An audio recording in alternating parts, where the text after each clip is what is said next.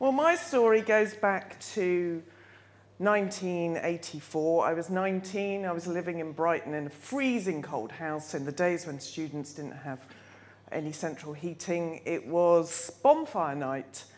And I'd woken up that day, as you do in bed when you have no central heating, and I got on the scales and I thought, I'm fat. I feel fat today. And actually, I was about 3 stone lighter than I am now. I wasn't fat at all, but I thought, okay, I need to just keep skinny and I'm going to not eat today. So I didn't eat all day, and it came to the evening, I was starving, and I thought, I'm going to cook a huge meal. The kind of thing I did, I had a pressure cooker and I'd just throw everything in. I was chopping up loads of stuff, and then Rob, my housemate, who looked like James Dean, came back. I had a secret crush on Rob. And he said, hey, Kate, what are you doing? It's bonfire night. We're going off to Lewes Bonfire. Why don't you come with me and my art lecturer, who was a bit of a Lothario type. I didn't really know the lecturer that well, but I thought, great, a potential night with Rob. So off I went. I put my pressure cooker to one side. I still have a pressure cooker. But I put that to one side, and I went out, and we went to the pub. And I had what every woman should have on an empty stomach. I had a snake bite and black. I thought, yes, this is going to get the party going. And on the way up to the station in Brighton, I then dropped into Threshers. And I thought, I know what I'll buy. Pernod. That would go really nicely with my snake bite and black. And so I drank some Pernod, and we got on the train to Lewes Bonfire. And I don't know if any of you have been to Lewes Bonfire. It's mad. It's really mad. They have 7 bonfire societies, or more than that. They have all these different parties going on. They have a huge procession going down the middle of the town. And on the train, the revelers are there, and the drinks are being passed around. And I'm having Pernod, I'm having gin, I'm having vodka. I'm having a ball. And it's going straight to my head because there's nothing to slow the absorption of alcohol down.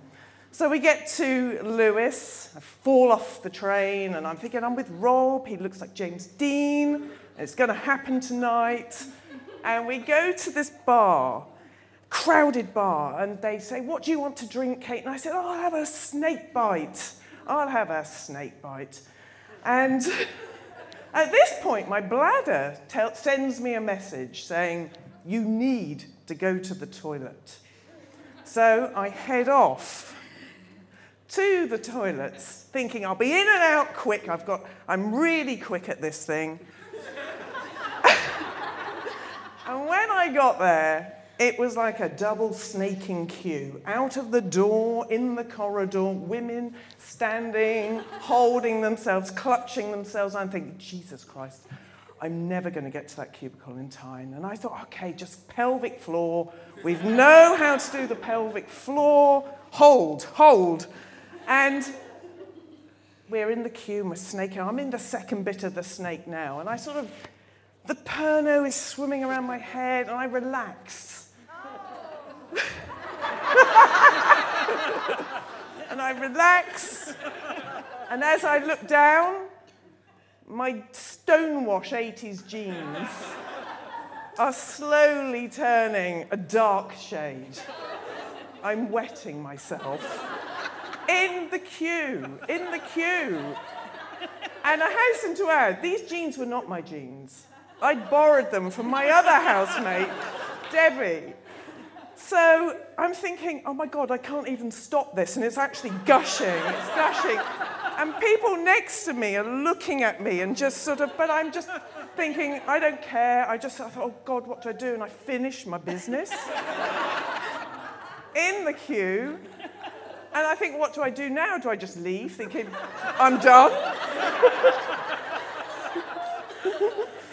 But I thought, no, I'm going to just play it cool, carry on queuing, carry on snaking around with my diamond of wet. So I get to the cubicle, And I think, okay, problem solving, Kate, problem solving. Rob is out there, James Dean is out there. You are trying to get off with him, you've pissed yourself. And I'm thinking, I just need to get home. How do I get home? How do I get home? So I'm in the cubicle, I'm locked in. I think, right, look, up. Window! There's a window up there. It's way too small, this window. But I clamber up onto the toilet seat. I hoist myself up using the chain almost onto the... And then I realise there's no way 5'11" me is going to get through that window. So I think, what do I do? And I think, good plan, Kate. I'm going to even this up. So I flush the chain. I roll up my sleeves. And I delve into the toilet bowl and I whoosh the water all over me. I am drenched. And people outside are wondering what the hell's going on in cubicle 3. There's sort of water seeping out under. And so when I finished, I thought, yes, I'm looking good. It's all evened up. This is not the obvious diamond of wetting myself. And I leave, and it's amazing how confident all that alcohol makes you feel. Because I went straight up, washed my hands, did my eyeliner, out into the bar to find Rob, my James Dean. And the first thing he said to me was, Kate, have you pissed yourself? And I said, no, I haven't. If you see that girl, she's got big, thick glasses. I'm going to get her. She's thrown a pint over me because she thought I jumped the queue. Anyway, that seemed to be pushed aside. And he said, here's your snake bite in black. We went outside. The procession is in full flow at this point. People walking along, rolling, sort of burning tars of barrels of tar. And in Lewes, they have effigies. They burn the Pope in Lewes. They have effigies of the Pope. They have effigies of enemies of the bonfire. This was 1984, so there was big paper mache heads of Margaret Thatcher being carried on. And at that point, I thought, my God, who's organised this do? Because people were throwing bangers. It was like sort of downtown Beirut out there. It was madness. I'm so health and safety.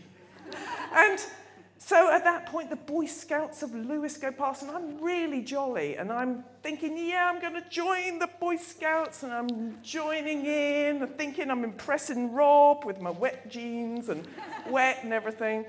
And my bladder, at that point, has failed to send me another signal. And I do it again. I just think, oh, my God. Oh, so what? No one will notice. I'm really wet already. And just as I finished weeing myself the second time, my foot gets caught under a tree root like this, and I fall over really heavily onto my side. I hear a crack, and I can't breathe. And my evening kind of ended with me going in an ambulance to Brighton General, where I found out that I'd broken 3 ribs and heavily bruised down one side. But Rob stayed with me. And Rob took me home, and he did take me to bed, but only to tuck me up, fully dressed, in my wet jeans, turn off the light, and he went out the room. So don't tempt me out on a night promising me fun, fireworks, and a potential date on an empty stomach.